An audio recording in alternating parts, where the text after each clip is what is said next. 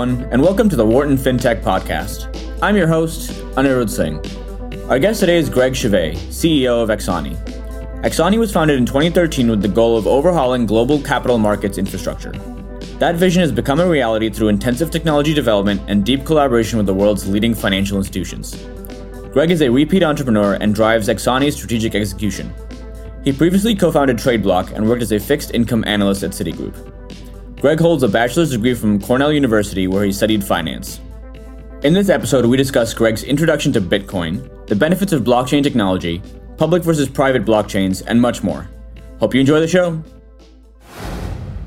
So hi, Greg, and thank you so much for joining us on the show today. It's an honor to have you on here. How are you doing? Where are you calling in from? I'm doing well. I'm calling in from New York City. Great. It looks like you're in the office right now, so love to see it. Let's just jump right into it. For listeners who might not know, could you provide a quick overview of your career to date and how you became involved in financial services and in fintech? Sure. I started my career out of college as a fixed income analyst at Citi. Did that for a few years, learned quite a bit there, and I ended up leaving when I was about 24 to start working in tech. I briefly tried to build out a payment software company. It was kind of going okay, and then incidentally, Bitcoin, which my brother Jeff and I had been interested in for a very long time, started to see some public attention, and we shifted a lot of our energy towards that and started our first company together, which is called TradeBlock. Got it. And I think I had another guest on that started their career at Citi, so it seems like they're churning out a few entrepreneurs there, which is pretty cool. It's a big company. Yeah, that's also true. Yeah. Can you talk a little bit about your introduction to blockchain and how you went from initially learning about the technology to eventually starting Axoni? Sure. So my first introduction to digital currencies really was Bitcoin in probably 2011. My brother Jeff, who is our CTO now and our co-founder, he had originally gotten me interested in it. He was mining at the time. You could do it with GPUs. We are many, many years past the point where that was ever possible. And him explaining to me how he was more or less, making money in an almost literal sense was pretty interesting. And then it just became a rabbit hole that he and I spent quite a bit of time and energy on. Then in 2013 or so, we started blogging about about cryptocurrencies. And it really became popular very quickly. So my job at Citi when I was there, I used to write fixed income market updates for Fortune 500 CFOs and treasurers and things like that. So very institutional sort of view on things. And then Jeff's previous role was at Raytheon. He was the engineering lead in their strategy group there. So very analytical but tech-oriented view on things. And so we were publishing on this blog called the Genesis Block. And we were doing, within a few months, we were doing 500,000 hits a month kind of thing. It was just really going gangbusters. And we couldn't pump out enough content for people. So we just started spending more and more time on that. That turned into, eventually, we sold some research reports. We were doing like quarterly reports. Those started selling quite a bit. It's funny too, because we were charging one Bitcoin at the time, which is probably like $100 or $50, something like that. And which is like crazy cheap even for the content that it was, but a little different now. It was funny too because we hadn't yet fully set up a business. And we're like, wait, we have a quarterly report coming out. We need to set up like a company and a merchant processing account. And all. I'm like, wait, hold on. Why don't we just take Bitcoin? So that actually turned out to be a lot easier. What was interesting about that though is we saw there were we would look at the email addresses of the people that would order the reports, and we were seeing some big company names, like people ordering it from their corporate email addresses. And we're like, okay, there's some real companies looking at this stuff. That turned into also then people asking us, we had built a bunch of tools to plug into exchanges, query the Bitcoin blockchain, organize the data, build a lot of charts and things like that. And people were like, where did you get this data? And we're like, we just started scraping it. And they're like, could I have data? Would you sell us data? And I'm like, I will definitely sell you some data. And that sort of turned into data feeds products. It turned into a whole institutional trading platform for crypto. And then that kind of evolved more and more into working with the underlying technology for more core banking type transactions. Yeah, I think most early adopters of Bitcoin have some kind of horror story of spending it on something that was not quite what it's worth now. But I'm sure it's it's gone well for you. I would love to hear a little bit. I've lost and given away more Bitcoin than I care to think about. Yeah. Just before we dive deeper into what Exani is working on, I would love to hear what it's like co-founding a company with your brother. It seems like you have a great relationship. Yeah, it's great. I mean, we've been working together for close to a decade now. We have a lot of overlapping skills, but also a lot of unique things that we bring. So even when I was at Citi, I was building software that was used by a lot of their analysts on the desk and things like that. And then not production quality stuff, but basically just automating our jobs. And then Jeff's job was very strategic. He started as an engineer, moved into the strategy group. So of the Venn diagram, there's a lot of overlap, which makes it so that we can really communicate well with each other, but also bring our unique value to what we're doing.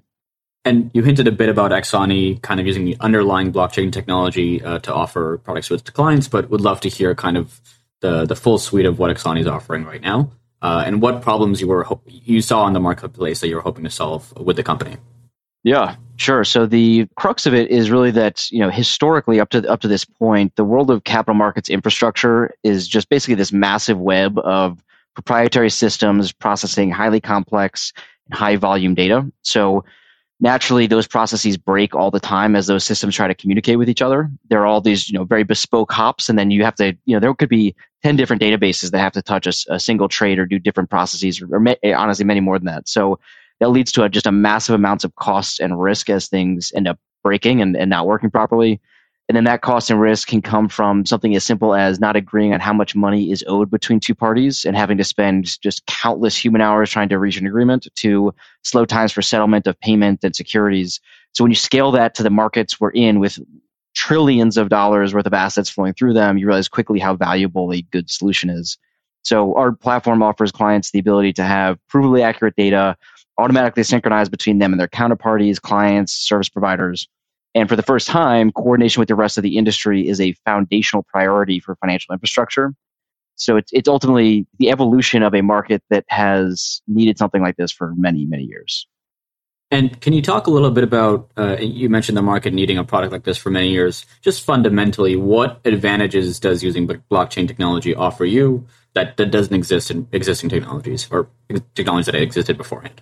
Yeah, there are many. I will try to name the top ones. I think the first one that comes to mind is definitely just automated guaranteed accuracy of your data, right? So the way that computers have historically communicated with each other is you have a copy of something, right? And you have your interpretation that lives in your database. If you want to send that to me, you turn that into, you take whatever's in your database schema, you turn that into some either other file, an API representation, a fixed message, whatever it might be. And then you send it to me and I store it the way that I want to store it and do my own representation of it. So just between us just between two parties transferring a single piece of data, there's 3 representations. Right now, again, scale that and it becomes huge. So what this technology offers is automatic byte for byte replication across all the parties that need to see that information. And that just happens as just a foundational concept that's automatically handled by the software. So rather than multiple representations leading to multiple interpretations, you end up with a single provably accurate underlying data set, as well as a provably accurate interpretation on top of that as well. So that's one. The second definitely comes to mind is you have this immutable audit trail of everything that's happened. So you can easily understand how you got from state A to state B. And a lot of times in legacy infrastructure, that gets totally lost. Everybody's trying to do it on their own. You might be overwriting things as you're changing state without keeping a record of what happened. So now you can see and prove between two parties exactly how you got there. So in the world of institutional finance, that is huge, particularly when it comes to accounting, regulatory reporting, those sorts of things. You have to be able to see what actually happened. I would definitely also note there's a massive shift through this technology to a standardization of infrastructure and data models across many different assets. So you had these different independent proprietary systems that were meant to handle all these things at all these different firms. And now it's not only the same at different firms, but across different asset classes or processes within those firms, you have a universal piece of infrastructure. So the banks that we're working with are now building internal expertise on our technology and coordinating what used to be these disparate teams managing siloed infrastructure towards common standards and operational efficiencies across all of them. I can keep going, but I don't know how much time we have in this podcast. No, that's great. And diving a little bit deeper into the same question, can you talk a little bit about the trade-offs between a private permission blockchain like you're offering versus something that's public and permissionless, like, for example, Ethereum? Sure. Public and private blockchains each have their benefits and their trade-offs. So, what's interesting is I think we're one of the few companies that is deeply experienced in both. So, having run a public crypto company and been in that space for a very, very long time, and now the leading provider of private ledgers for capital markets, we sort of have this unique vantage point. So, yeah, I'd probably break it down like this: is that in permissioned blockchain networks, you can offer a level of comfort with security, privacy, compliance, and efficiency that are possible when all the parties have to be authorized into the network. So this is incredibly important for major financial institutions who have strict rules, both internal and regulatory, about where their data goes, who they can transact with, those sorts of things. Conversely, public networks have the benefit of letting anybody in the world access them and transact, and the ability to launch an application and serve anyone in the world is just a profoundly beautiful thing. I think most people would agree with that for all of its risks. So the public networks offer you, even though you don't know everybody, they offer you the protection of a codified set of rules that dictate how those unknown parties can interact with each other. The downside, of course, being that there's little to no recourse if that doesn't go well, and that has obviously happened many times. And for many parties, and particularly large entities, they have a hard time getting their heads around the idea of, okay, if the code doesn't work, I still need a legal system to protect me, and I can't do that if my counterparty's an unknown person, right? So that can be a little tough. But I think really most importantly, like if I could leave one thesis that we have as part of this, is that we are firmly of the view that the line between public and private is going to become ever more blurry until it effectively doesn't exist. And the world isn't quite there now, but it's approaching it much faster than most people probably appreciate at this point. So when you first started your answer, I was almost thinking that a private blockchain is almost the traditional financial services company's competitive response to some of the capabilities that DeFi companies are bringing to the table. But then you said that the lines between public and private are going to start to blur. And so that makes me think maybe you disagree with that first statement. Can you just expand on that last point a little bit? Sure. So let me use an analogy that people might be more familiar with rather than try to explain the nuances of this tech. But so right now, like a lot of people aren't aware, but most of the institutional financial system is run over a bunch of private networks, right? You have direct connectivity, whether it's to exchanges, you have private connectivity to counterparties through lease lines and other sorts of private networks. There's entire networks out there that people aren't aware of that are not the internet, through which you have to get, a lot of times it is onboarding and somebody physically has to plug in your box to somebody else's box, those kind of things, right? So that layer of security and comfort offers efficiency, it offers security, and a lot of those things are very helpful for moving the types of value that people are moving through those types of networks. That said, on the edges of those networks, the average consumer has the ability to access certain pieces of it through the internet. You can go to your checking account online, your bank's website, and you're not moving money. What you're doing is you're sending a web app an instruction to move something through an entirely separate network, right? And that works for the most part, but you're not actually touching money. You're touching a series of layer of obligations and technical systems that will eventually move money somewhere else, right? So I think we're going to end up seeing something that looks a lot like that. Like most people right now would be like, oh, I can send you dollars over the internet. Not exactly, but I think we're going to end up in a similar situation where there will be the ability to service, act on, maybe interact with assets through other sorts of layers and other sorts of applications, with a lot of protections around the core movement of those assets, perhaps in places that offer more privacy and security. That's actually a very helpful analogy, so thank you for that. Just zooming out a little bit and thinking about blockchain industry overall, I believe the company was founded in 2014. Blockchain is still a relatively new technology, but it was even more new at the time. What has it been like growing the company as the term has become more popularized and has kind of generated some fanfare? It's been an interesting transition, that's for sure. When we started the company, when we started originally the blog and like the research reports and data products and stuff, we were pseudonymous. We used pen names on the blog because we didn't know the regulatory environment around it was just so questionable at the time, right? And we were just writing information, data analysis stuff, but like let's just hold on a sec before we go putting our names on everything. Eventually, those pseudonyms started getting quoted in the press and literally in the congressional record and things like that. So we're like, okay, I think we should probably use our real names at some point. So it moved from sort of this fringe sort of network. I mean, the only places it was really being talked about when we started in this industry was on like internet forums and things like that. That has eventually, as we started TradeBlock and we were, starting to interact with the very first institutions that were trading in the space, we started to really use a lot of those same tools we'd picked up, right? The blog was largely explaining to people what was going on in the market, giving an opinion about it, translating it for people in ways that they could understand it. We use a lot of those same skills to help people understand how this technology can benefit them, how it works, those sorts of things.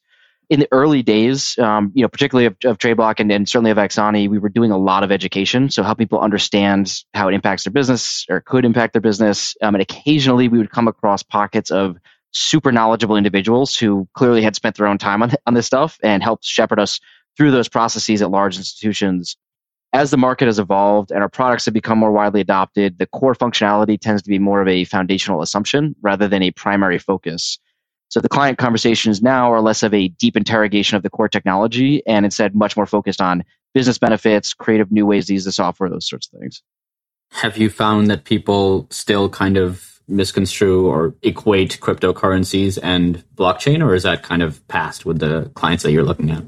Not in our market. I think there is something to be said about in the public space. The two are tightly linked because without going too far on a tangent, right? The crypto, the native tokens themselves enforce the security of the network, and there's ways that those economic models work out to make the network function.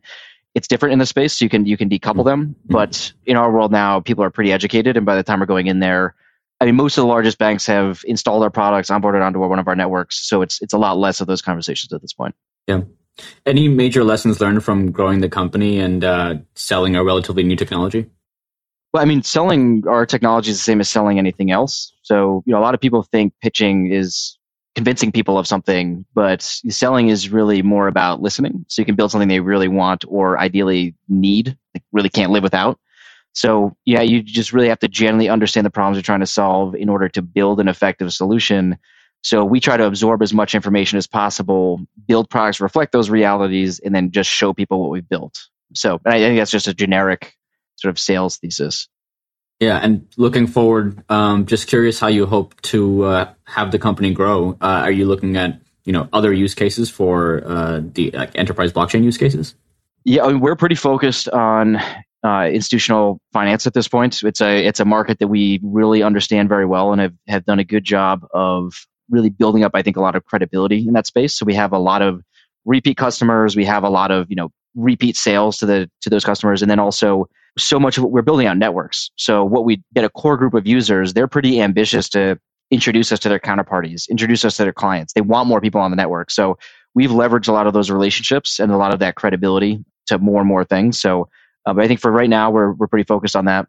That said, it's a pretty generalized technology at the end of the day. The platform itself is not inherently unique to finance. It just it's a place that desperately needs what we're offering. But in terms of what's ahead, we now offer products in half a dozen different financial markets. We're rapidly driving towards standardization across all of them. So I think there's going to be some really cool things that come out of the sort of next generation of this, which is going to be the way that the banks sort of co-manages across all the different things that they're doing. There's going to be a whole second layer of efficiencies here. We've also expanded our geographic footprint quite a bit. So we have clients across the globe at this point.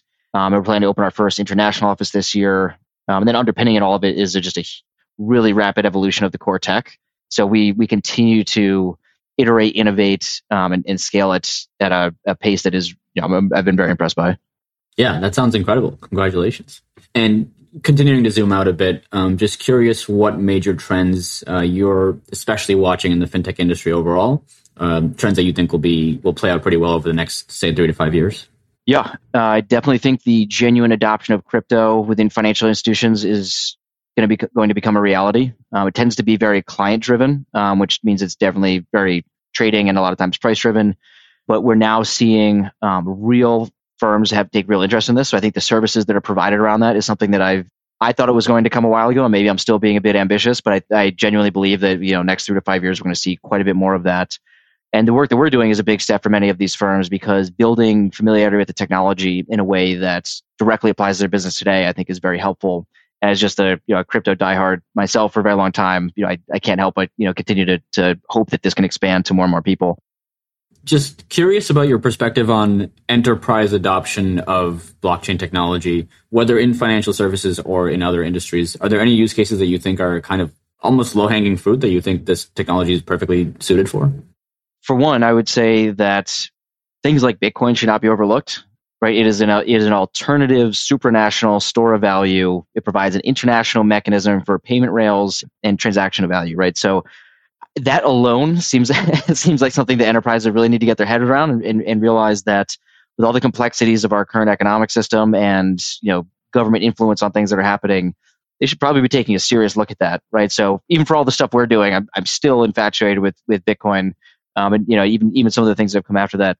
So there's that. On blockchain itself, in terms of the way that we deploy it for core infrastructure, probably the most complex part about it is organizing industries around it and trying to drive behavioral change, drive multilateral infrastructure updates simultaneously. Those are complicated things to do. So, the financial industry happens to be uniquely experienced at working together on driving those types of solutions.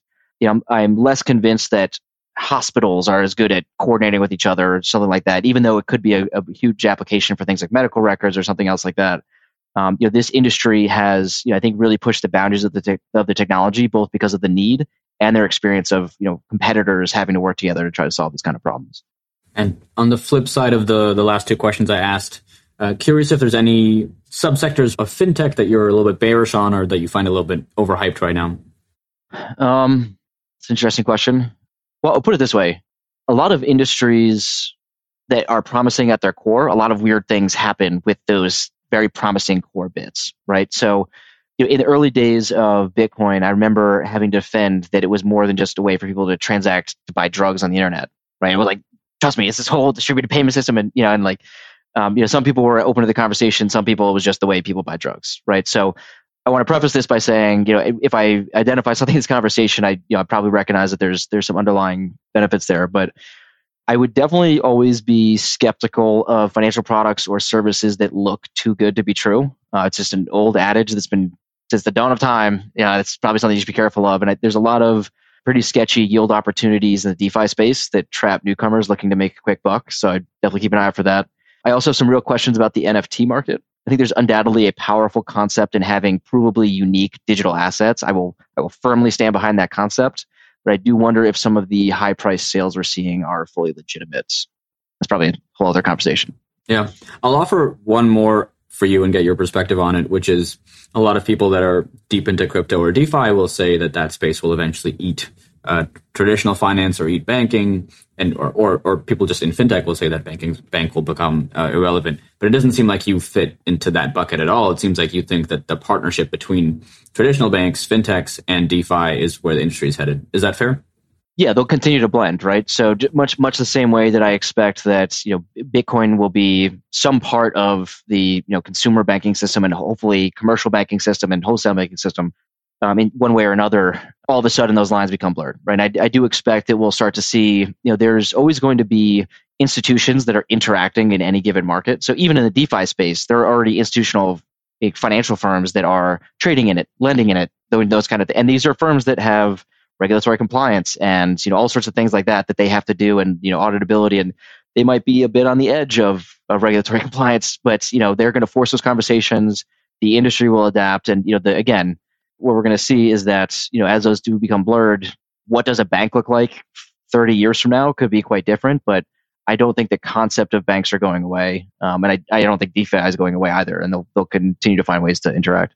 Yeah, amazing. I had Nathan McCauley from Anchorage Digital on, recorded his podcast a few weeks ago. A very similar answer in terms of blending, so definitely seeing a trend there. Greg, the last thing I wanted to do today was just ask you a few rapid-fire questions to help the audience get to know you a little bit better. Hoping to get answers here in 10 seconds or less. Ready to go? Okay, let's do it. Let's do it. What is a fun fact about you that most people don't know? I really love cooking. With the number of dinner parties I host, it's like I run a small restaurant out of my apartment. That's great. Big passion of mine. Yeah. Any particular dish or cuisine? I'm a steak and potatoes kind of guy, but I try to read the room, see who's coming over. Love it. What was the last show you binge watched? Interesting question. At the moment, most of my binging is podcasts. I'm a huge history buff, and I'm currently plowing my way through a Civil War podcast series.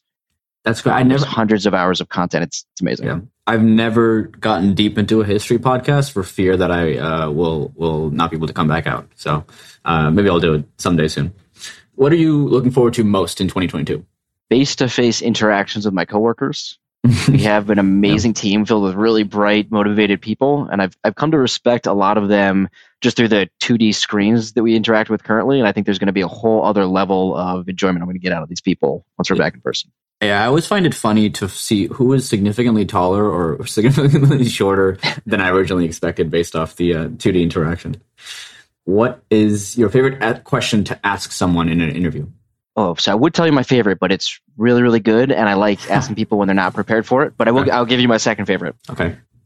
We always ask people to provide an anecdote about a time in their lives when they've embodied one of our company values. And we've gotten some really profound, like touching and emotional and insightful responses to that one. Yeah, that sounds great. Last question for you, and you can take a little bit longer on this if you'd like. What does success look like for you and Axani? That's easy. It's transformative change. So we see it happening incrementally every day. But if you project forward what we're doing by 3, 10, 20 years, it's clear that the whole world is going to look profoundly different for the better. Yeah, I love it. And I think that's probably a pretty good place to wrap it up for today, Greg. So thank you so much for joining us on the show. It's great to get to talk to you and pick your brain about blockchain and crypto and DeFi and everything you're working on. So thank you so much, and I wish you luck with going forward. It was a pleasure. Thank you for having me. Thank you for listening to today's episode of the Wharton FinTech Podcast. If you like the show, please consider leaving us a review or letting us know in the comments. It means a lot and helps spread the word to more listeners. If you want more content from our FinTech community, please subscribe to our podcast channel and find us on LinkedIn, Instagram, Medium, and Twitter at Wharton FinTech. There you will find interviews, articles, videos, and much more analyzing all aspects of the industry. I would also like to thank our editor, Raphael Austria, for his incredible work on our episodes. Signing off, I'm your host, Anirudh Singh.